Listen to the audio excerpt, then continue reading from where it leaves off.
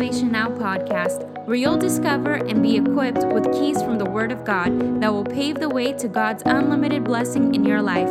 Now, here's your host, Evangelist TJ Malcanji.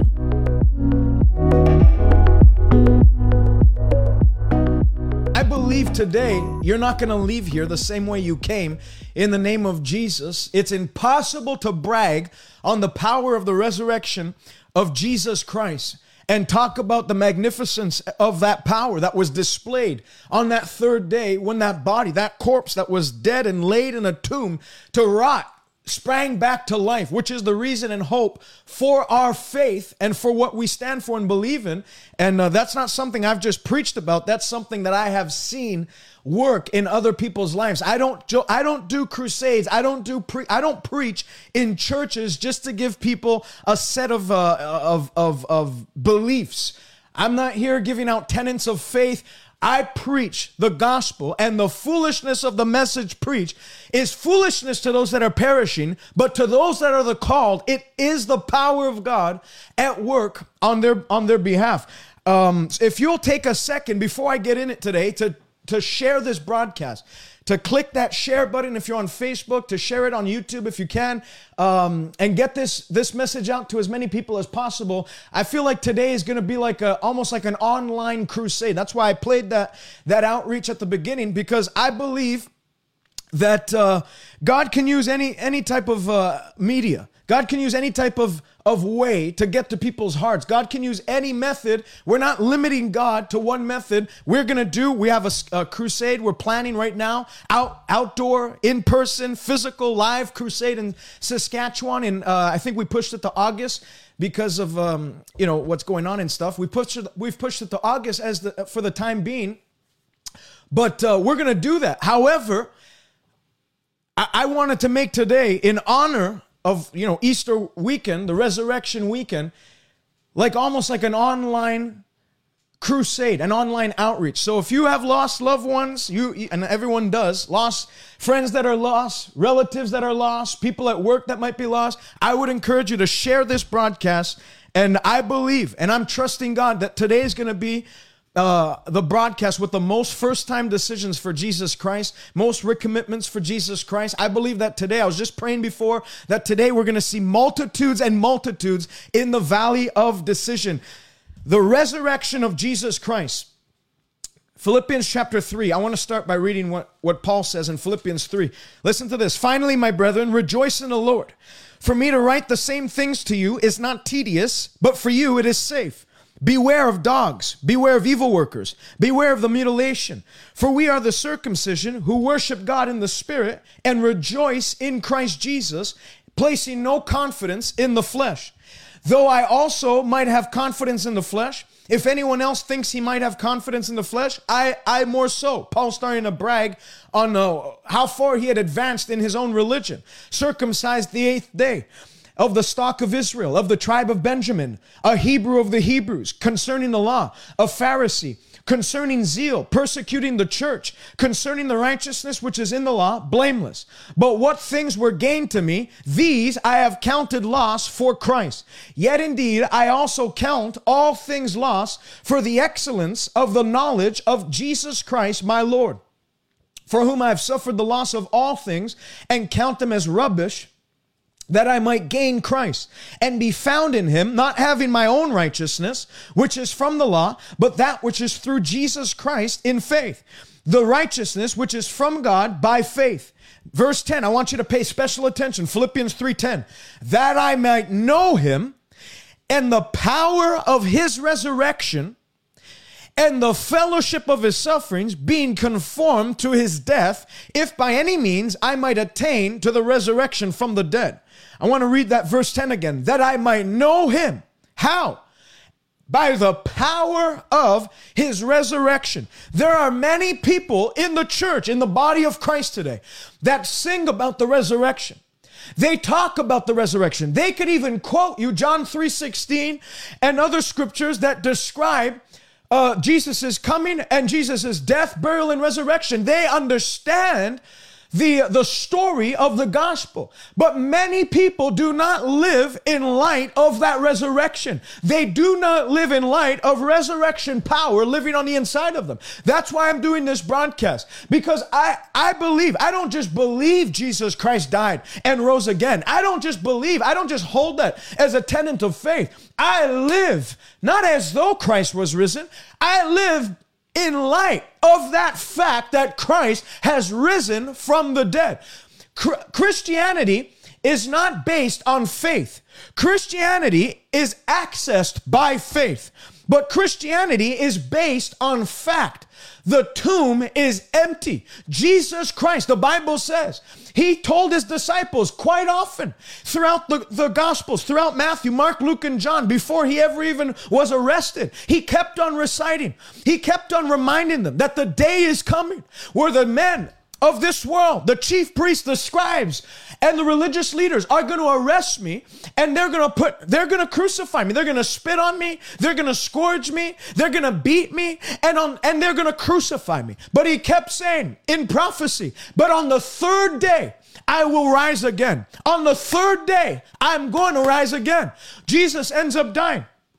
Now listen to this. Mark chapter 16. Mark 16 and verse 14. Jesus dies. The disciples end up going back into an upper room and just trying to figure things out. What are we going to do now that he's dead? You know, he kept talking about his death. It actually happened. What are we supposed to do? It's like they forgot the part that he wasn't going to stay dead. Isn't it funny that Jesus rented the tomb? Jesus, the Bible says, borrowed a tomb.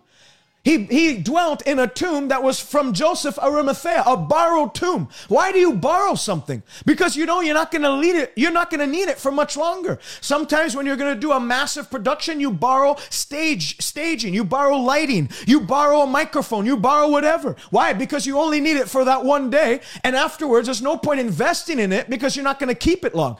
Well, Jesus saw it like a good steward of money. I'm not going to buy my tomb. I'm not going to purchase a tomb. I'll just borrow a tomb. Because on the third day, he sprang back from the dead and left that tomb behind him.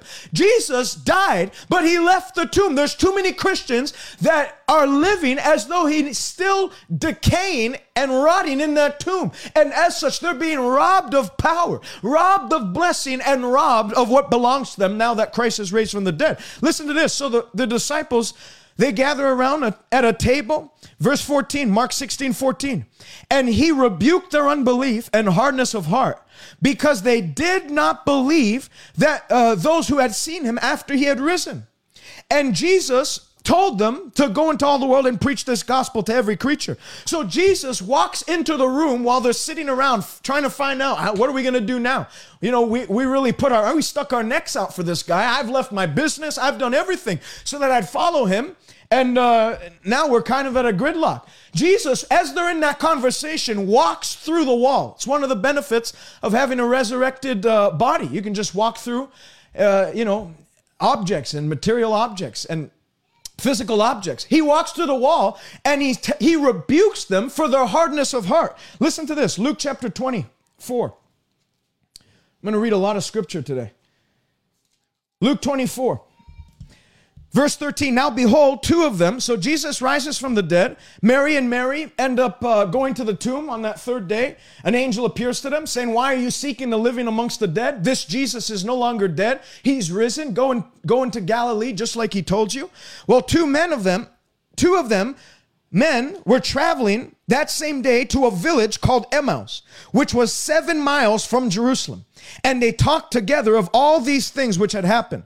So it was while they conversed and reasoned that Jesus himself drew near and went with them. But their eyes were restrained so that they did not know him. And he said to them, what kind of conversation is this that you're having with one another as you walk and are sad? So Jesus draws near and sees them sad and sorrow filling their heart. Why was sorrow filling their heart? They were talking about the death and the burial of Christ.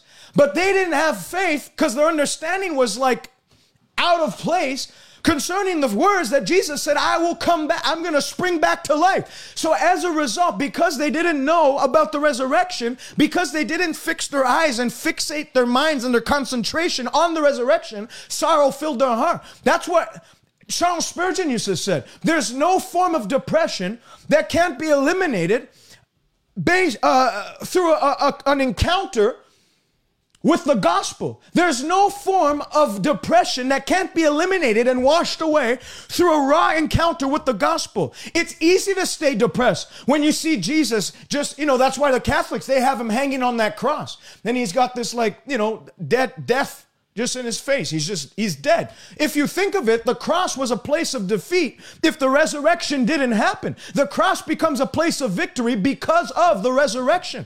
So the Catholics, they have him hanging on a cross, just, his head to the side.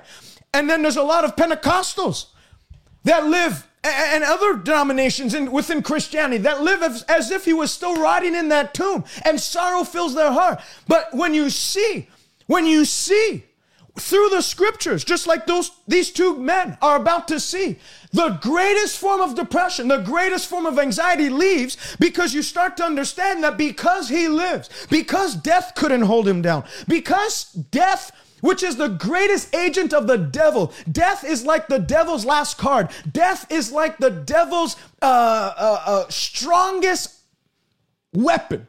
And the strongest weapon of hell that was formed against Jesus couldn't keep him down.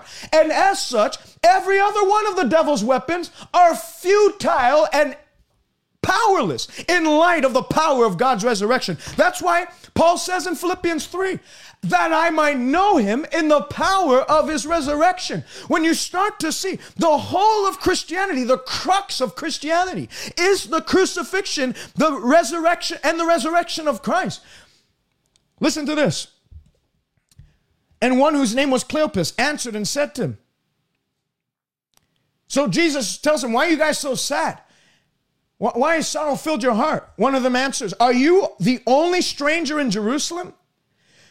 And you've not known these things which have happened there in these days? And he said to them, what things? So he's like playing like the ignorant card.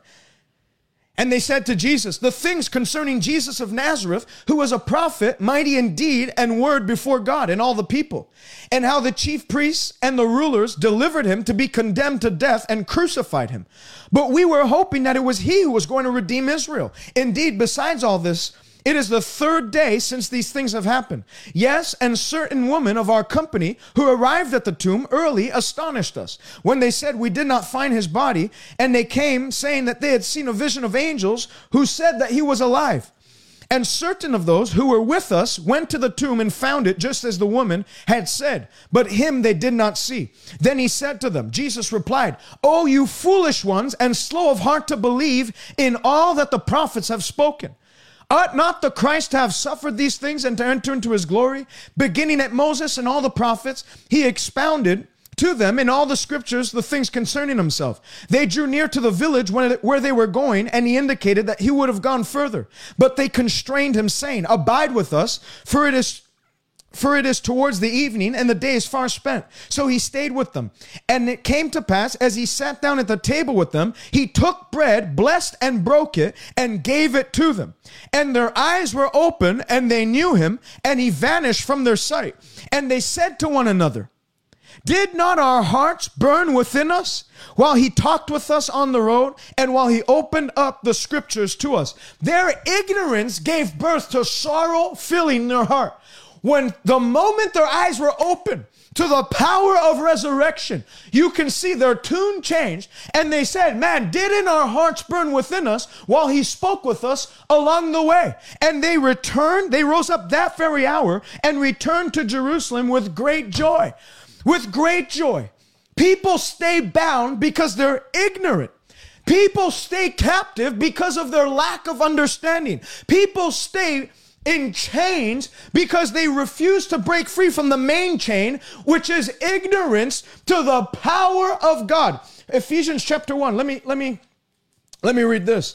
Ephesians chapter 1, beginning with verse 15. If you're just joining me now, please share this broadcast. This is an important broadcast. People are going to get saved today. People are going to be set free today. People are going to be delivered today. Therefore, Paul says, after I heard of your faith in the Lord Jesus and your love for all the saints, I don't cease to give thanks for you, making mention of you in my prayers, that the God of our Lord Jesus Christ, the Father of glory, may give to you the spirit of wisdom and revelation in the knowledge of him, that the eyes of your understanding would be enlightened, that the eyes of your understanding would be open, flooded with light, another translation says, that you might know what is the hope of his calling, the riches of the glory and the inheritance of the saints, and what is the exceeding greatness of God's power towards us who believe, according to the working of his mighty power. Where? Which he worked in Christ, when he raised him from the dead and seated him at his right hand in heavenly places, far above principalities and powers and might and dominion and every name that is named, not only in this age, but also in the age to come. The Bible says the greatest display of God's power was when God raised Jesus from the dead and seated him at his right hand of authority. And Paul is praying for the Ephesians church. And he's saying, I'm not going to pray that you get healed. I'm not going to pray that you get delivered. I'm not going to lay hands on you for any of those things. Not that those things are wrong. But he's saying, I'm praying that God himself will open the eyes of your heart and the ignorance would vanish away so that you can see what is the surpassing greatness of God's power that is available to you today. There's no problem with laying hands on people. That's James chapter 5. There's no problem with praying for people and keeping people in prayer. But ultimately, your deliverance, your day of salvation will come when the eyes of your understanding are open to see the surpassing greatness of God's power that was displayed at the cross when Christ spoiled principalities and powers and made a public show of them openly, having triumphed over them at the cross. Romans chapter 1, the Bible says God himself declared Jesus to be the Son of God with power according to the Spirit of holiness by the resurrection of the dead. God declared Jesus to be the Son of God by displaying his power when he raised him from the dead. That's what separates Christianity from every other religion. Every other religion, you can take their followers to the tomb of their founder. Only Christianity provides an empty tomb because we're not like everybody else. We're not a way amongst ways. We're not a truth mixed in with other truths. We are, Jesus said, I am the way. I am the truth. I am the life. And nobody comes to the Father except through me. Hallelujah. So I want to go through 4 points today as to why we can not only trust the resurrection of Jesus Christ, but what that resurrection now means for us. Why we should live differently. Why we shouldn't have our faces looking like we got baptized in pickle juice. We should carry joy. We should carry power to our neighborhoods. We should be the ones that when problems arise, they don't look everywhere but you. They go straight to you. The power of God that's given to the church enables us not to stay as a referral system. We're not called to be a referral system. When somebody needs help, well, I can refer you to a good psychologist. When someone needs help with sickness or they need, they have pains in their body, well, I know a good physiotherapist that can help you out. We're not called to refer people out elsewhere. The power of Christ, that's why Paul said that I might know the power of his resurrection. When you get immersed and baptized in that same power, remember, it's not another spirit that raised Christ Jesus from the dead that we have now. It's the same Spirit that raised Jesus from the dead now lives in us and enables us to live like Christ here on the earth. That when people come and are in sickness, we can lay hands on them and see them recover. When people come that are bound by demons, we don't have to refer them to a mental institute. We can use the mighty name of Jesus, and in doing so, release unprecedented power with God to break them free from no matter how strong of a hold the devil has on them. That's what Christ wants for his body. That's why you've been drawn to this broadcast. God's not only going to set you free today. God's not only going to deliver you from the chains of destruction. God's not only going to lift you up out of that horrible pit that hell has designed for you to rot and die in. God's going to heal you, restore you, and then use you mightily. As this power comes in you, it's going to begin to flow through you, that those around you will see that you're not like everybody else, that you are called by the name of God and carry real power with God. If you believe that, I want you to just shout amen in the comment section, hallelujah, and share this broadcast for me, helping me to get this word out to more people. The devil's going to rue the day. Rue the day he could have killed you, but he didn't. Rue the day when he took you, he took your life as, he won't do much for God, so you know what, I'll just leave him alone. He'll rue that day. He'll rue that day because of what God will accomplish through you. You were born for such a time as this. I was born for such a time as this. We're not going out as cowards. We're not going out. The rapture's not going to happen. And God's coming to rescue a bleeding church. He's coming back for a strong church. He's coming back for a strong church. A strong church is the product of a strong body. Every member is going to fulfill their great destiny, and that includes you in the name of Jesus Christ. Number one, the resurrection is real. The resurrection of Jesus Christ is a real historical event. I want you to turn with me to 1 Corinthians chapter 15. Moreover, brethren, I declare to you the gospel which I preached to you, which also you received and in which you stand, by which you are also saved, if you hold fast that word which I preached to you, unless you believed in vain. For I delivered unto you that which I also received, that Christ died for our sins according to the scriptures. You ask most preachers what the gospel is, they don't even know.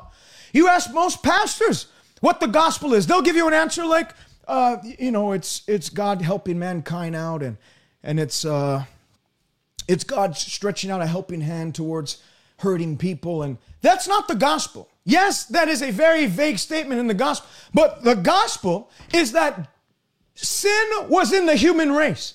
Sin as a poison began to erode us from within. Sin came when man fell in the garden, and it tainted the perfection that God had created us with. And since then, every man and every woman that's been born has been born to sin, in sin, conceived in sin. We carry a stain in our DNA. Our DNA is no longer perfect. There is an erosion. There's a corrosion of mankind since that event in the Garden of Eden when we were cast out. Then you see in Noah's days, the sin became so extravagant, God wanted to destroy the earth, but Noah found favor in the sight of God, and he preserved Noah, and he preserved the human race. But sin is abhorrent to God. Sin is detestable to God. Sin is an abomination in the sight of God. The Bible says that only the pure in heart can stand in the sight of a holy God. The Bible says very clearly that because of sin, death came, and death reigned because of sin. Sin is not a normal part. That's why people say that even people who don't even know the gospel, don't even know the God of the Bible, they know that there's something up with this world. They know things are wrong. Up to a certain point, a child has innocence, but then after that moment, 12, 13 could be later in life. But there's a moment where they start to see things differently. They start to see the depravity of the human race. They start to experience offense and hurt and harm and horrors. They start to feel the pressure and burden of that sin beginning to invade their own lives. Problems where they saw no problems before. Kids at 10, 12 years old, I'm hearing of, developing anxiety in this last year. That's not right. That's not the perfect order of God. God created man good. God created man very good, and in perfection, in the image of God, he created us. We weren't created to carry the burden of sin. We weren't created to carry sickness. We weren't created to have pain in our body. Why do you think we have receptors in our brain that when pain strikes, it's not pleasurable? Why do you think? Because God didn't create us to carry pain in our bodies. And so, since sin entered the world and the human race, those things have ravaged the human race since the dawn of time. And that's why Jesus, and there was no human blood that can atone for our sin. There was no blood of a goat or an oxen or an animal. No matter how innocent an animal was, none of those bloods could have redeemed us from our sin. The Bible says no man could at any time redeem his soul. The Bible says that the redemption of our souls was too costly. There's no amount of money that you could have paid to redeem yourself from sin. There's no amount of connections you can have with other men that if you just get around enough men and do enough networking, maybe we'll be able to contact. No, there's no tower high enough that we can build our way back to God. There's no bridge that's big enough that we can bridge our lives and relationship back with God. It took the blood of a sinless, spotless person. And that blood was in the person of Jesus Christ. That's why people, why did Jesus have to die? Because nobody else could have died and satisfied the wrath of God. The terms of God's justice was that blood had to be shed. The Bible says without the remission of sin, without the shedding of blood, there can be no remission of sins. So blood had to be shed. That's why Jesus shed his blood. That's not God. People say, well, God's a child abuser. Look what he did to his son. God's not a child abuser. The moment man sinned, God already had a plan. The Trinity got together, the Spirit, the Son, and the Father, and said, we know man's gonna fall, but because of that, let's make a plan. Before the foundation of the earth, let's make a plan that before they even fall, we'll make a plan to get them back up on their feet. That's what Jesus came to do. We weren't redeemed by perishable items such as silver and gold, or we weren't redeemed by religion or tradition. We were redeemed by the spotless, precious blood of a lamb without spot or wrinkle. That's why John the Baptist, when he saw Jesus for the very first time, he looked to him and said, behold, behold the Lamb of God that taketh away the sins of this world. He was the perfect sacrificial, substitutionary sacrifice for our sins. That's the gospel. And he died, and then 3 days later he rose again. And because he rose again, this gospel still works. That's why Paul, in the face of death, can say, I'm not ashamed of this gospel. I'm not ashamed of this gospel, because in it is the power of God. If death couldn't hold Jesus down, then death could no longer hold you down. If the chains of death couldn't keep Jesus in that tomb, the Bible even says they put a Roman officer around that tomb. The Jews put their own garrison of troops around that tomb. The Romans set a Roman seal on that tomb. The devil made it so there was a massive rock rolled on that tomb. But all of those efforts, the devil himself, along with many demons, I'm sure, were pressed against that tomb with their shoulders laid against it in an effort that if perhaps his prophecy were true, that he would rise again, at least we can keep him in that tomb. But on the third day, death lost its hold on him. The Bible says, oh grave, where is your sting? Oh death, where is your victory? He rose and he's alive forevermore. The stone was rolled away. Hell had the biggest April Fool's stunt played against them ever before.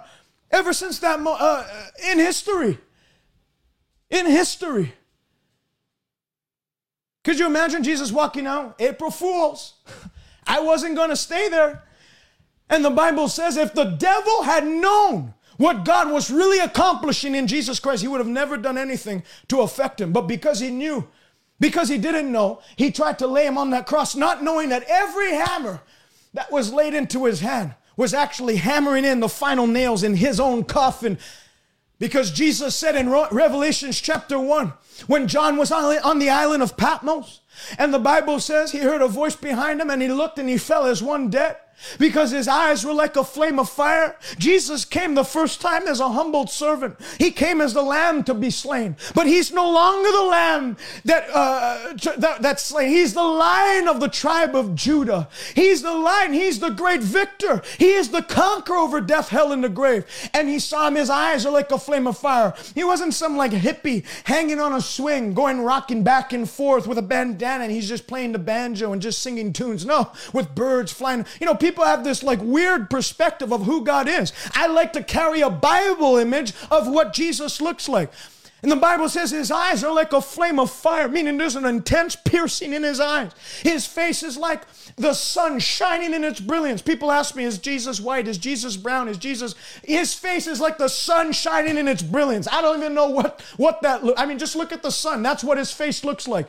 The Bible says his hair is white as wool. His feet are like burnished bronze. And his voice is like the sound of many waters. Hallelujah. We don't serve a weak, defeated Jesus. We don't don't serve a broken Jesus that the Catholics like to keep in their houses on pictures where he's just looking like this, just mad or sad or anxious, not really knowing what's going on, what awaits him, what's his future looks like, so he's all anxious. No, that's not the picture of Jesus. Jesus is the Lion of Judah, whose eyes are like a flame of fire. And when John saw him, he fell as one dead. Jesus lifted him up and said, I was dead, but behold, I live, and now I hold the keys of death, hell, and the grave. When man sinned, we gave that key into Satan's hand. That's why Jesus had to go even into hell. Jesus had to go into the deepest of the deeps to find the devil's headquarters, to grab those keys right back into his own possession, crack the devil's head, have his skull come open, because the Bible says in Genesis 3,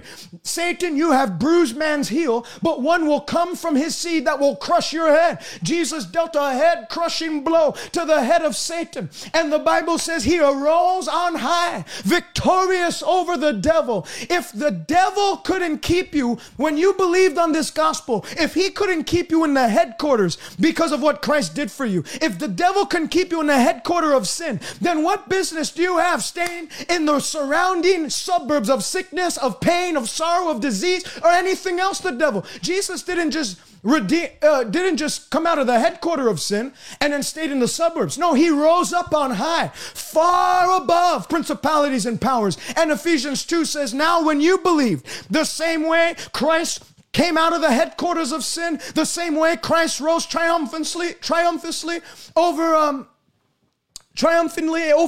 the devil, in the same vein, when you put your faith in Jesus, you in Christ rose up from that place of sin, that place of death, and ascended on high, and are now seated with Christ Jesus in heavenly places, the same place that's far above principalities. So what business do you have staying down when God has said, I've set you up on high? What business do you have staying sick when the Bible says, I've set you far above any principality or power? Hallelujah. The resurrection is real. You ask people what the gospel is, they don't know. The Bible says here, he was buried, and the third day he rose again according to the scriptures. And he was seen by Cephas and by the 12 and by over 500 other people that were eyewitnesses of his resurrection. There's people who have the swoon theory that Jesus didn't actually die, but he fainted. He fainted on that cross. Well, if that were true, if he did faint, then when that Roman put that spear and thrust it through his side, he would have died at that moment. And the Bible says throughout the books, the Gospels, in the closing moments of Jesus' life, it constantly says, and he breathed his last. And Jesus died. And Jesus, he in his last breath said, into your hands I commit my spirit. Jesus died. You know, if people can get you to believe Jesus didn't die, then the gospel's not true. That's what Muslims believe. They believe Jesus actually never died on that cross because it's not possible a prophet should be treated as such, but rather he was substituted. That there was someone that looked like Jesus that hung on that cross, but Jesus never died on that cross. That he ended up ascending on high like Elijah and like Enoch. He was just taken. But if that were the case, if Jesus didn't die on that wooden cross, then we're still in our sins. We're still under the curse of the law, because the Bible says, cursed is he who hangs on a tree, and Christ has redeemed us by being made a curse for us on that tree. That's where the Mormons get it wrong. They believe Jesus was hung on other places too, but a main point where they get it wrong is that they believe he was hung on a metal pole, a metal beam. But that would totally throw away the message of the gospel. He had to hang on that cross. He had to die according to the scriptures. Number two theory that they have, and there's other theories too, but there's the hallucination theory, that these 500 men that beheld him, that saw him, that were eyewitnesses, they actually were all hallucinating at once. I mean, if you've ever done drugs, a hallucinogen drug, if you're 6 people in one room, you're not going to hallucinate the same things. So to have 500 people hallucinating the same exact thing, even if they had got a bad batch of mushrooms or something, it would be impossible for 500 people to hallucinate the same, trip. Impossible. So that's garbage. It's just the devil trying to get people. I mean, right after he raised from the dead, the Jews came up with a conspiracy theory saying, just tell the people his disciples came and took the body and stole it. So the devil has, because he can't he can't provide a body in a tomb. If Christ didn't rise from the dead, all the devil would ever have to do to shut down Christianity is to provide a body. Provide a body. Show us a body. There is no body. So what does he have to do? He has to go other ways. He has to use deception. He has to use cunning trickery. But the Bible says in 2 Peter chapter 1, we did not cunningly devise fables when we were eyewitnesses of his glory. These aren't fables. These aren't theories. Jesus isn't a theoretical position we hold. Jesus isn't a theological statement. Jesus is not some philosophy or another worldview. Jesus Christ is the Son of the living God who is alive today. I'll give you 4 evidences of his resurrection. Number 1, I just read it. There was over 500 eyewitnesses, and if you count total eyewitnesses, there could be up to 614 eyewitnesses of Jesus's body after he had risen from the dead. Acts chapter 1, let me read this to you. Acts chapter 1, verse 1. The former account I made, O Theophilus, of all that Jesus began to do and to teach until the day in which he was taken up, after he, through the Holy Spirit, had given commandments to the apostles whom he had chosen, to whom he also, listen to this, presented himself alive after his sufferings by many infallible proofs, being seen by them during 40 days, and speaking of the things pertaining the kingdom of God. He presented himself alive by many infallible proofs. Do you remember when Thomas, the doubter, when they said Jesus is alive because Peter and John had seen it and they came back reported, Thomas spoke up. He didn't just stay quiet. He'd have been better off just staying quiet. Well, I mean, let's just wait this out and see where this goes. He spoke up and said, for me to believe that, unless I put my finger in the prints of his hand, and unless I put my hand in his own side, I will never believe. Well, they're gathered around. I don't know what they were doing that day. John 20 says they were in an upper room, fearful because of the Jews. And Jesus again walks to the wall and goes to Thomas and says, put your hand or your finger in the print of my hands. Put your hand in my side where the wound was, and see that I'm alive. For a ghost, a spirit, does not have flesh and blood like you see me have. And then not only that, Jesus in that hour asked them for something to eat. A spirit doesn't need food. A spirit can't even eat.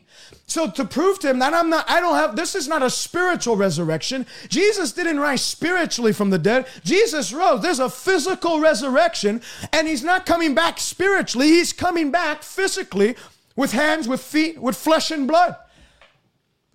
And he said, put your fingers in my hands and put your hand in my side. And don't be disbelieving or don't be unbelieving, but believe. And Thomas said, I believe. Jesus looked at him in that same minute and said, you believe because you've seen. But blessed are those who believe even though they've never seen. Hallelujah. Number 2, quality of witnesses that the resurrection produced. These guys weren't just witnesses for a little while, and then like 10 years later, a new phase, a new trend came along, and they moved on to something else. Most of the 11 out of 12 apostles died very horrible deaths. You look at Peter, he was crucified upside down. Had he just said, I recant my faith, I don't believe in Jesus, they would have let him go. He would have lived a very normal life. Thomas, the one who was doubting Thomas, ends up going to India. And the reason there's a church in India today is because of the foundation he laid 2,000 years ago. And I think he was beaten by a Fuller's Club and thrown over a cliff. I have a book behind me called John Fox's Book of Martyrs that shows you every martyrdom that's recorded from Stephen, the first martyr, to Antipas in Revelations, up until today, in recent days. I think up until like 1950 or something like that, 1970. So the witness that it produced was quality witnesses. Jesus said in Acts chapter 1, verse 8, and you will receive power after that I've poured out the Holy Ghost on you to become effective witnesses. That word witness comes from the root word in Greek, martys, which is the word we get for martyrs. So the resurrection produced martyrs, people that were willing to die for their faith. It's easy to get, for someone to hold a position. Even if it's a true position, it's easy to get them to hold that position under light threats. But you bring a heavy threat like death, like imprisonment, like your family. You look in North Korea today, just like a couple of years ago, they discovered about 80 Christians that had Bibles in like their nightstand hidden away. And they raided their homes. They brought every Christian before a stadium. And they machine gunned them publicly on like their own CNN to show any other Christian, to intimidate them that we're coming for you and this will be your end if you don't give it up. Because any area that communism seeks to establish itself, the first thing that communism has to do is take out Christianity. Has to rid it of Christianity, or else communism can never set up. Because communism seeks to make people to believe government is God. But Christians believe that their source is from God, Elohim, the Most High God, Jesus Christ. So what did they do? They try and make a public example of them, putting them away publicly to discourage others and get them to recant their faith. But you notice, they never recanted. You look at the way John was boiled in oil. And then he didn't die supernaturally. God preserved him because he still had the book of Revelation, right? So they ship him off to the island called Patmos. They couldn't kill him. But regardless, he was ready to be boiled in oil. That in itself is an evidence to the resurrection. Number 3, you look at the infallible proof in John chapter 21. Jesus presents himself alive. They're fishing, just like in Luke 5 when Peter encountered Christ for the first time. After Jesus died, and he hadn't seen his resurrected body, they're now fishing. They went back to their roots. They went back to their business. Well, at least let's go back to what we used to know, what we used to do. And that's what happens. People go through a rough time in their Christianity. They don't feel God's presence. And immediately they resort to backsliding and going back to what they knew. Peter did the same thing. But then they suffered all night, not catching one fish. And Jesus, who was hidden his face, hidden his figure to them, appears on the sand, on the seashore, and says, children, have you any fish? Did you catch anything? No. Let your net down on the right side of the boat. When they did so, they caught 153 large fish. They couldn't even wheel in the catch of fish. They had to get other partners, other boats to help them bring in that large number of fish. Hallelujah. And Peter immediately said, that's Jesus. So you can see the proofs never stop. John 21 finishes off by saying, if we were to count all the miracles Jesus did during his life and even after his resurrection, I suppose the world itself could not even contain the books that would be written. And number 4, proof of his resurrection is the continual testimonies that occur even until today. I'm a result of the resurrection power of Christ hitting my body. I was delivered of OCD. I felt the electricity of heaven running through my body. And I got up, and I haven't had a bout with OCD, an incurable disease in the eyes of men, by one encounter. That's why I said before, Paul said that you might know him in the power of his resurrection. When I knew Christ in the power of his resurrection, that demonic stronghold couldn't keep up with the power of God surging through my body. I can tell you, and this leads me to point 2, which I'll get in it. Before I go into point 2 of my sermon or my message today, I want to read you 3 quotes that are not from Christian historians or Christian theologians. These are 3 quotes from historians, secular historians. Listen to this. E.M. Blakelock. I claim, so this is secular history. This is secular historians. These are people, I think E.M. Blakelock was a Christian, but Clark Pinnock, another quote that I'm going to read from him, he was not a Christian. He was a secular PhD holder. I think he was at McMasterville University. And so let me read these quotes. Number 1 quote, E.M. Blakelock says, I claim to be a historian. And this guy was at Auckland University. He wasn't at some community college studying. He was at a very renowned university. And listen to what he said. I claim to be a historian. My approach to classics is historical. And I tell you that the evidence of the death and resurrection of Jesus Christ is better authenticated than most of the facts of ancient history. There is 10 times more proof Jesus rose from the dead than there is of Julius Caesar ever having existed. There's 10 times more proof, manuscripts, secular and biblical, historical evidence, like ecclesiastical history and secular history, meaning church history and secular history. There's 10 times more documentation provided that proves his resurrection than that Julius Caesar ever even existed, and there's not one college on earth that contests the existence of Julius Caesar. Number 2 quote, Clark Pinnock, McMasterville University. This guy was not a Christian. There exists no document from the ancient world witnessed by so excellent historical testimonies as the resurrection of Christ. He goes on to say, skepticism regarding the historical credentials of Christianity is based on irrational bias. So the reason why I'm going through this is because I know there's some of you who went to secular college. There's some of you who've gone to a liberal university and they almost mock you for being a Christian.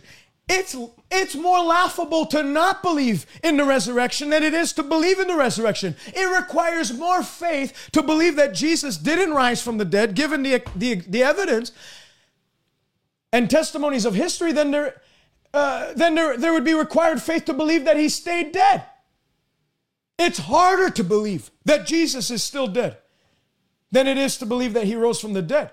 So anytime professors like to mock at you and almost hold you like they almost put you on the stand, put you on the spot.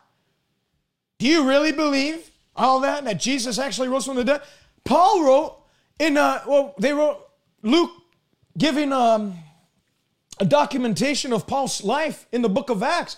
He writes, when Paul was replying to Agrippa, he said, is it so? Should it be thought indescribable? Should it be thought incredible or ridiculous that God should raise the dead?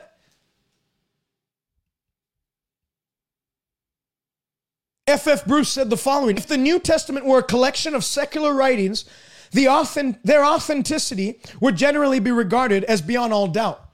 So if the New Testament was given the amount of evidence, given the amount of manuscripts, given the amount of historical and church history backing this resurrection, if it were a secular point that it were trying to prove, if the amount of evidence were given to some secular history that didn't talk about God, didn't talk about anything controversial or require a change in man, if it was proven true, that fact would be considered beyond all doubt. So number one, the resurrection is real because history can prove it. Archaeological findings prove it. You go and visit Jerusalem today. There is a tomb called the Garden Tomb that says, he is risen. He is risen. There's 3 tombs they believe Jesus was laid in. Catholics believe it's one place. Protestants believe it's another place. And then there's some archaeologist named Gordon who believes it's in a third place. All 3 of them are empty. All 3 tombs are empty because Jesus rose from the dead and conquered death, hell, and the grave. He's not dead. He is alive, and he's redeemed our souls as such from the power of the grave. Number 2, the resurrection separates Christianity from any other religion. I said it before. Every other religious founder, you can locate their tombs. Buddha's in one place. Muhammad is in Mecca in Saudi Arabia. You can go and visit where his bones lay to this day. But you go and visit Jerusalem, there is no body. 1 Corinthians 15, I didn't finish the chapter, but if you read on, the Bible says that Paul was saying if Christ didn't rise from the dead, we are of most to be pitied. Of all men, most to be pitied. If Christ is dead, we're still in our sins. If Christ didn't rise from the dead, then we are charlatans. We're liars. We're deceptive agents of hell, telling people that he did. We're heretics. If Christ didn't rise from the dead, then Christ himself, Jesus himself, was a lunatic, a maniac, or a pathological liar. Luke 7. You want to know? People, you go to like a religion course in college or in some sort of liberal university, and they'll just lump Christianity in with every other religion. When all of the other religions do not claim to have a resurrection. They don't claim the ludicrous claims of the Bible. The Bible has the most out there claims of any religious textbook. Because if Muhammad would have written things like that, then he'd have to back it up with proof. Christianity is the only religion that backs up its message with proof. Jesus, when they came, John the Baptist was in jail. He sent 2 of his disciples to Jesus and said, "Are you the coming one, or should we look for another?" Jesus, the Bible says, let me read it to you. Luke chapter 7. Luke 7. I hope this is helping you today. If you're just tuning in now, please help me by sharing this broadcast. Luke 7. John the Baptist sent 2 of his disciples. "Are you the coming one, or do we look for another?" And that very hour, he cured many of infirmities, afflictions, evil spirits, and to many blind he gave sight. And Jesus said, "Go and tell John the things which you have seen and heard." So Jesus didn't sit them down and say, "Here, let me show you some Old Testament prophecies, and I'm going to prove, I was born in Bethlehem." The Bible says in one of the Old Testament prophets that the Messiah would be born in Bethlehem. I grew up for a little time in Egypt. The Bible says that this Messiah would spend time in Egypt. I did that. He didn't try and prove himself that way. The Bible says in that very hour, he healed many of infirmities, afflictions, and cast out evil spirits, and to many blind he gave sight. Jesus answered and said to them, "Go and tell John the things which you have seen and heard. The blind see, the lame walk, the lepers are cleansed, the deaf hear, the dead are raised, and the gospel is being preached to the poor. Blessed is he who's not offended because of me." Paul, the reason why he had such success in his ministry was because he said, "In mighty signs and wonders, I have fully preached the gospel of the Lord Jesus Christ." R.W. Schambach was holding a crusade in India once, and he had rented out a big stadium. And not a lot of people came night one. 2,000 people in a stadium that sat 15,000 is not much. And so he starts to preach and preach the gospel, preach the resurrection power of Christ. And the Lord gives him a plan. Says, "You see that woman in the first row? She's blind. Call her up." Calls her up, stands up on the stage, and the Lord says to R.W. Schambach, "I want you to pray in the name of Muhammad," because there were many Muslims there that night. And so he prays over her blind eyes in the name of Muhammad, and nothing happened. Nothing changed. Then the Lord said, "Now pray in the name of their other gods." So he prayed in one of the names of their, 300 million Hindu gods, and nothing happened. Then the Lord spoke to him and said, "Now pray in the name of Jesus." He grabbed her face, put his hands on her eyes, and said, "Now in the name that is above every other name, in the name of Jesus, I command these eyes to open." When he did that, she, without any help, ripped his hands off her and says, I can see in her Hindu dialect. The translator said, "What?" R.W. Schambach asked the translator, "What is she saying?" Translator replied, "She's saying that she can see." The crowd erupts in praise. Excuse me. The crowd erupts in praise, and the next night the stadium's packed. They go like, I don't know how many weeks, packed. Mighty revival hit that nation of India. Because Christianity is not a way amongst ways. Jesus didn't come as a God amongst gods. He didn't just come as some religious teacher showing you a set of ways and principles by which we should live by. Buddha came and set some principles that will give you inner peace if you follow these. Jesus didn't say, "I am come to give you peace." Jesus said, "I am peace, the Prince of Peace." Muhammad said, "I think I found the way to God." Jesus said, "I am the way to God." Krishna said, "I think I found the truth." Jesus said, "I am the truth." And he backed up those claims with power.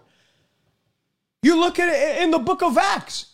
When Jesus left, before he left, he didn't say, now that I'm going, you go out and, you memorize a really eloquent and articulate way to convey this gospel message to others. And through your eloquence of speech, people are going to know I'm with you. He didn't say that. Now that I'm going, go and preach this gospel. As you go, I'm equipping you with resurrection power. In my name, as you speak my name, as you go in my name, you will lay hands on the sick and the sick will recover. You will cast out devils. You will take up deadly serpents and they will not harm you. And the disciples, Mark 16:20, went everywhere preaching in his name, the Lord working with them, with signs accompanied. Hallelujah. I mean, I can tell you of testimony after testimony. Paul said, I didn't come with eloquent speech or persuasive speech of man's wisdom. I came in a demonstration of the Spirit. The same Spirit that raised Jesus from the dead. When I preached, that Spirit came on the scene. That the same power that was manifest in the resurrection of Christ is manifest in my crusades, raising people up out of sorrow, raising people up out of the horrible pit and putting them on a rock to stay. There was a lady in that Hope Fest that I showed from Laval at the beginning of this broadcast. She had cancer, metastatic cancer of the stomach, spreading around her body.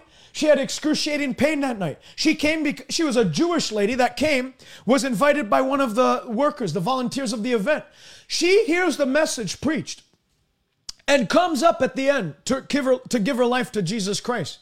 She comes up, she prays the prayer of salvation with me, and afterwards, anytime I do a crusade, I don't just introduce them to Jesus, Savior from sin. I introduce them to Jesus, Savior from sickness and disease. The Bible says that no doubt you know of Jesus Christ of Nazareth, who went about doing good, healing all that were oppressed by the devil, healing all that were oppressed of the devil. The message of the cross, the message of the gospel isn't just, I'm going to give you a passport to heaven. The message of the gospel is God brought heaven down to you on this earth so you can take a first fruit, you can taste and see of the ultimate blessing that we'll receive in heaven here on this earth. You can be set free from sin. And when you're set free from sin, which is the master of sickness, the master of sorrow, everything else cheaply bows out of your life. So I told everyone that night, I want you to take your hand now and put it wherever you're sick, wherever there's pain. And in faith, I'm going to pray. And I did what T.L. Osborne used to do, a prayer of mass deliverance. And I began to pray every sickness in your body, every disease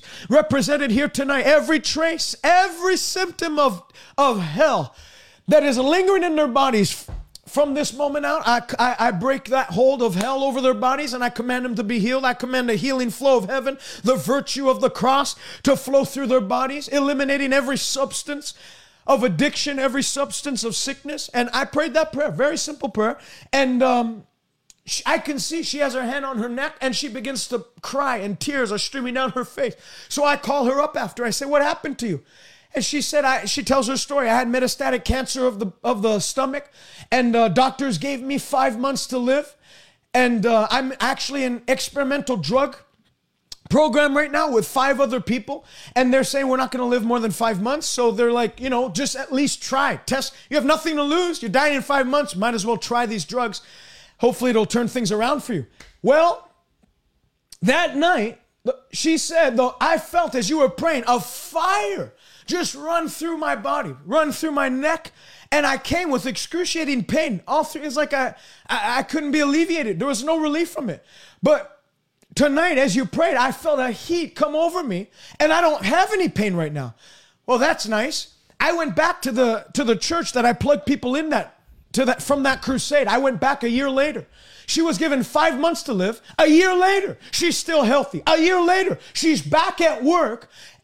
No cancer in her body. No more cancer. I went back a year after, and the symptoms never came back. I tell you, this power is real. This isn't a crutch for us to lean on. This isn't us just trying to get through life and believing in fairy tales and fables just to help us through life. But no, this power is power to set men free. That's why David said, I would have lost heart had I not believed that I'd see the goodness of the Lord while I'm yet in the land of the living. Number 2, the resurrection separates Christianity from every other religion on this earth. Number 3, the resurrection of Christ marked the end of your earthly struggles. Romans chapter 6. Romans chapter 6.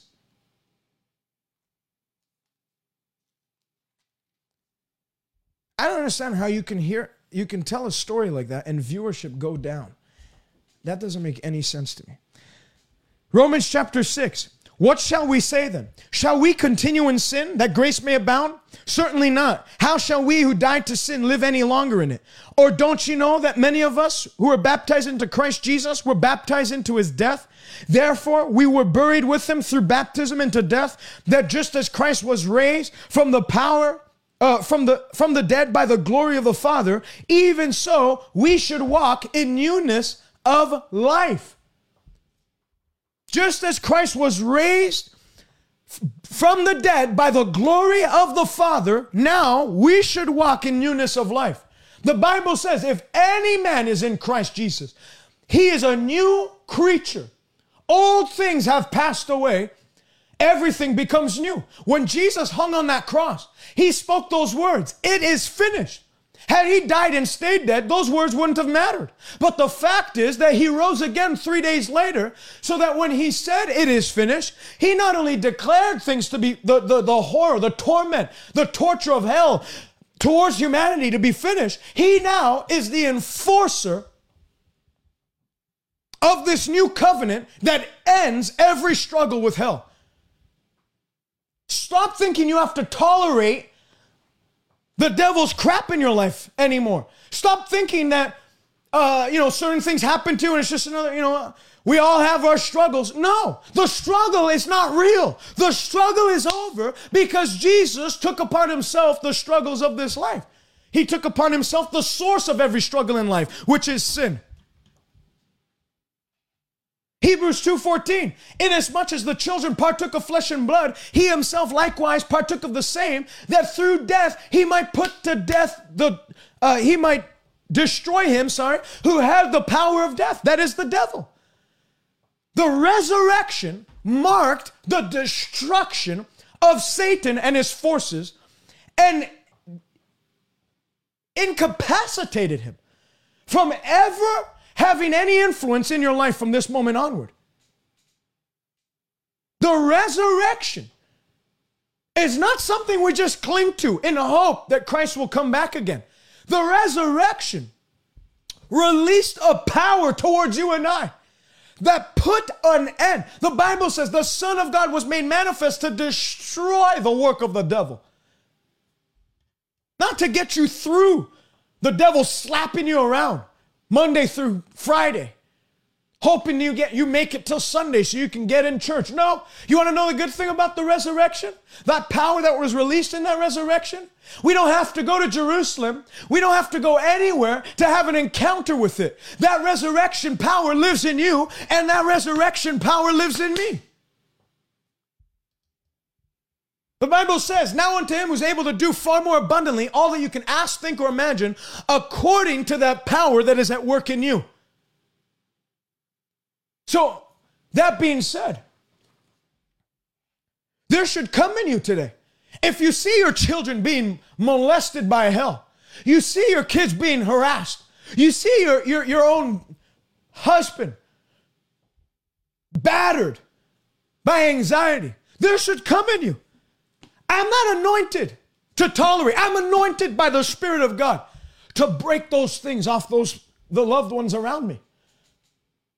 The same Spirit that raised Christ Jesus from the dead now gives me a quickening power, not only to quicken my mortal body, but everyone I touch receives that quickening touch. I was in Chateauguay, Quebec. A lady comes to me who had glaucoma, I think it was, and she had a tumor in her stomach. And she came up to me at the beginning of the meeting. She just touched my hand, grabbed my hand, and I shook her hand and I said, nice to see you. God bless you, whatever. She comes up to me Thursday and says, you might be wondering why I haven't come up for prayer any of these nights with that glaucoma and stuff. The moment I touched you, something hit my body. And I felt that I was whole and healed in my body, but I wanted to make sure. So she went and, she had a doctor's checkup. She no longer had any problems in her eyesight, and the tumor, she was able to feel it in her like abdomen. I don't know if it was her stomach or in her abdominal area, but she couldn't feel it any longer. And she said, the moment I touched you, there was something that flowed in me. You want to know why that happened? It's not because I see myself. It's not because I'm something different in the eyes of God. It's not because God's especially anointed me. It's because I see myself as one who carries resurrection power. I see myself as a conduit of that electricity that's being transmitted from heaven. That whoever I touch, Lord, I know on whatsoever my hand touches shall be blessed.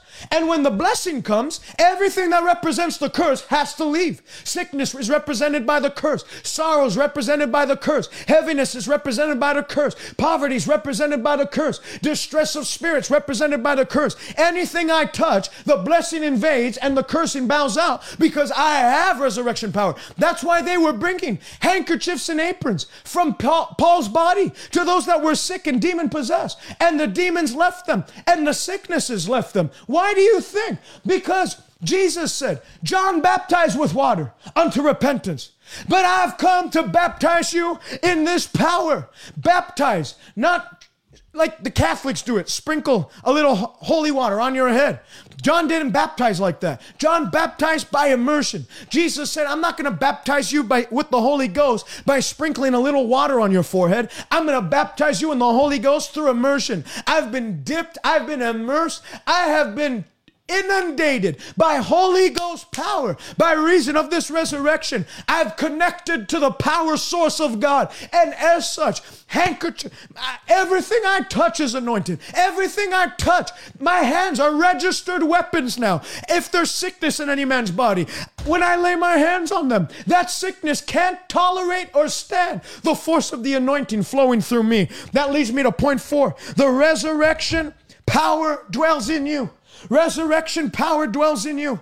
We're not trying to go to Jerusalem so we can get some holy water. We can get water from the River Jordan where Jesus walked on. I don't care about the River Jordan where Jesus walked on. Ultimately, what I care about is the power that it's no longer I who lives, but now Christ lives in me. Would you rather take the water where Jesus walked on, or would you rather believe the Bible today to see that God now lives in you, that Christ now lives in you, the hope of glory? Know ye not that Jesus the Christ now lives in you? I'm the residential address of the resurrection power of God here on the earth.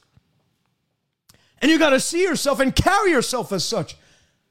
Elisha, when Naaman was sick with leprosy, and his servant said, there's a prophet in Israel, go and seek help from him.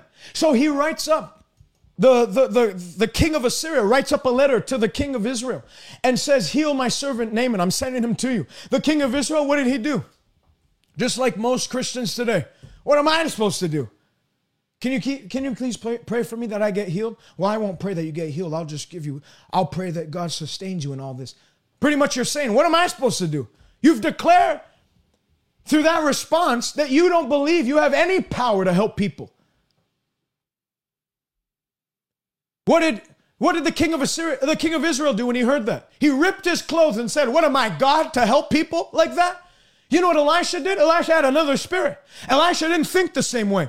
Elisha said, hey, why are you troubling yourself? Why are you ripping your clothes, causing a scene? Bring him to me. I've got power to help him. And when he came, that Naaman, that was a leper on his way to death was reversed. And he sprang back to life, his leprosy. His leprosy left his body, and he was made whole of that affliction. Peter and John on the way to the hour of prayer. There's a man there that's lame from his mother's womb, whom they used to lay daily at the gate called Beautiful, whom when they saw Peter and John passing by, laid his hand out, expecting to receive something from them. And the scripture says, Peter and John looked on them and said, silver and gold we don't have. Meaning money's not going to solve your problem, but such as we do have. Such as we do have. You have to see yourself as one carrying this power today. There's things you have to pray for. But when someone comes and asks you to pray for them to be healed in their body, you don't have to pray to God to heal them. Jesus already said, as you go, heal the sick. As you go, lay hands on the sick. I'm giving you power and authority. Not to pray to God. I'm giving you power and authority to deal with the situation ahead. To use my name. And whatever you speak in my name, it shall be enforced by me in heaven. Hallelujah. In the name of Jesus Christ, raise up and walk. He raised him up by his hand, and the man's ankle bones and feet and legs were strengthened. And they began to crowd around when they saw the man that was lame healed. And they said, man, they started to see Peter and John as some specially anointed vessels. And if Peter and John were some twisted ministers today, they would have said, if you sow a seed today of $1,500, I tell you this same power will be... No, what did they say? Why look on us as though by our own righteousness or godliness we've made this man to walk? No, it's through the power of that name. Yea, the power, the faith which comes through that name has made this man strong, whom you now see and know. Some of you are like Moses. You're facing a Red Sea today, and you're crying out to God, Lord, part this sea. But God's crying back out to you and saying, why are you looking up to me for this? I've already given you a rod in your hand with which you can do signs and wonders. Use the rod. Use my name. Use this resurrection. Release that resurrection power in the direction you need it to go in. And the sea will split. And the mountain will fall. And the walls will come crumbling down. Hallelujah. I see that resurrection power quickening your mortal body. Doctors gave up on you. Physicians and specialists, people in white coats and labs have made you to get even more discouraged as they said there's nothing we can do. But with man it's impossible. But that resurrection life, if John 11 describing the story of Lazarus, if Jesus, when he said, I am the resurrection and the life, and when he called forth the name of Lazarus, the one who was called dead for over 4 days, he was dead.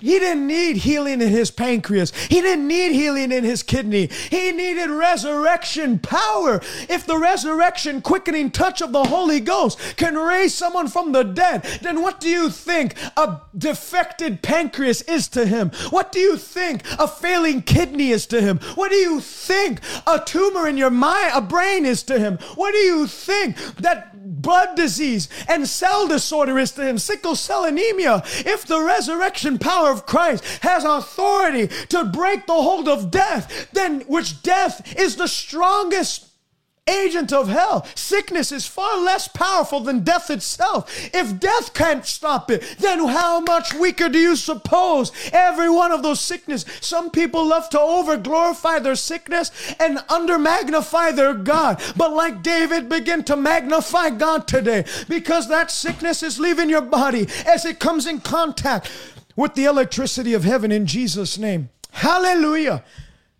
Hallelujah. Hallelujah. Acts 5, they were laying people, just perhaps the shadow of Peter passing by would heal them. Man, you got to see yourself as such. I am flooded. I smell like resurrection power to the devil. Every time I walk into a place, the devil sniffs me out, and he reminds him of his ultimate defeat at Calvary and says, let me just pack my bags. You don't even have to say the name. I'll pack my bags and leave. People, I get people that message me all the time. I need deliverance from this. I need deliverance from that. And it pains me because I know they actually do need deliverance from these things. But your deliverance isn't going to be because I ship you, some special anointing oil. Your deliverance is in your understanding of what I just spoke of today. You can it's like those 4 lepers in Samaria in 1 Kings chapter 7, 2 Kings chapter 7. They said, why sit we here until we die? Some of you are sitting around waiting for God to do something when God's done it all already. And you're sitting here and you're going to sit there needing deliverance to the day you die. Choose today to rise up in this truth. Ye shall know the truth, and the truth shall set you free. Why do you think I love this Bible? Why do you think I study this Bible? Why do you think I feed on its truths? Why do you think when I speak and open up my mouth, it's scripture after scripture? The Bible says, the Bible says, the Bible says, because the power is in his word. He upholds all things by the word of his power. The Bible says it's the word of God that's quick and active, sharper than any two-edged sword. He sent forth his word, and it delivered them and healed them and delivered them from all their trouble. The Bible says he sent his word to Jacob, and it lighted on Israel. That's all you need, is an encounter with this word today. I pray, let the entrance of this word come into your hearts and bring light and break you free from the strongholds of darkness in the mighty name of Jesus Christ. In the name of Jesus. If you're watching right now and you've never given your life to Christ, the Bible is very clear. Unless a man be born again, he can never enter the kingdom of heaven. The Bible is very clear that Jesus said that I did not come to condemn the world. I came to save the world. Jesus didn't come to break you down. Jesus didn't come to add a burden on your life. Jesus came. He said, come to me all that are weary and heavy laden. I've come to give you rest. The rest you're looking for is not in sin. The rest you're looking for is not in addiction. The rest you're looking for is not in drugs or alcohol. The rest you're looking for is not in women or fame or money. You look at some of the most famous people. They're the most messed up people ever. You have people I think Jim Carrey said it. He said he thought that if he was just a millionaire, he would have ultimately achieved happiness. But he's in an interview I saw, he actually said, if you're looking to become rich, to achieve happiness, let me spoil your party right now. It's not going to work because it's not in money. Your peace is not in money. Your peace is not in power. Your peace is not in gaining a celebrity status and fame. Your peace is in knowing him and in the power of his resurrection. Paul said it. I read it at the beginning of the broadcast. All the things that were gained to me is nothing. It's considered trash. It's considered rubbish in comparison to the excellence of knowing Jesus Christ. Jesus said, come, he that comes to me, let him deny himself, pick up his cross and follow me. For whoever desires to save his life, he'll lose it. If you're trying to scurry around saving and salvaging life, trying to keep yourself together, you're not going to succeed. You're trying to put water into a broken cistern, a broken holy basket, a basket filled with holes. Today, put your life in the hands of God, who said, if you'll trust in me, you'll never be disappointed. If you'll put your faith in me, you'll never be put to shame. If you'll put your faith in me, I'll never lead you backwards. If you'll trust in me, if you'll let me have control of your life, it will be a life of glory to glory. You'll never take a step down. When you reach up into the nail-scarred hands of Jesus, he'll always lift you up. He'll always push you forward. He'll always bring you into places of abundance. Hallelujah. Give your life to Jesus today. Pray this with me from the bottom of your heart. Say, Father, in Jesus' name, on this Easter week, I come to you in recognition of what you've done for me. I refuse to live on the way I've lived to this moment. Today, I believe that you raised Jesus from the dead. And I confess Jesus Christ rose from the dead. And he is Lord of my life. I will not be the same. I will not quit. I believe that you who begins a good work in me today will complete it. I receive you as Savior from my sin. I receive you as Savior from sickness and disease. I receive my total deliverance through this gospel. And I thank you that I will not be put to shame. Fill me with your Spirit. Where I was weak, make me strong. Let everything become new from this point onward. In Jesus' name. Amen. If you prayed that prayer, I would love for you to go on my website, salvationnow.ca. The first link that pops up, I just renovated our website. Our website's brand new. I want you to click, I just got saved, fill in the form. I want to help you out. I have a gift for you. I'm going to help you out in this new life. in this new adventure with Christ. Stay connected with us by visiting us on Twitter, Instagram, or Facebook by searching @TJ Malkanji, or visit us online, www.salvationnow.ca. God bless you, and until next time.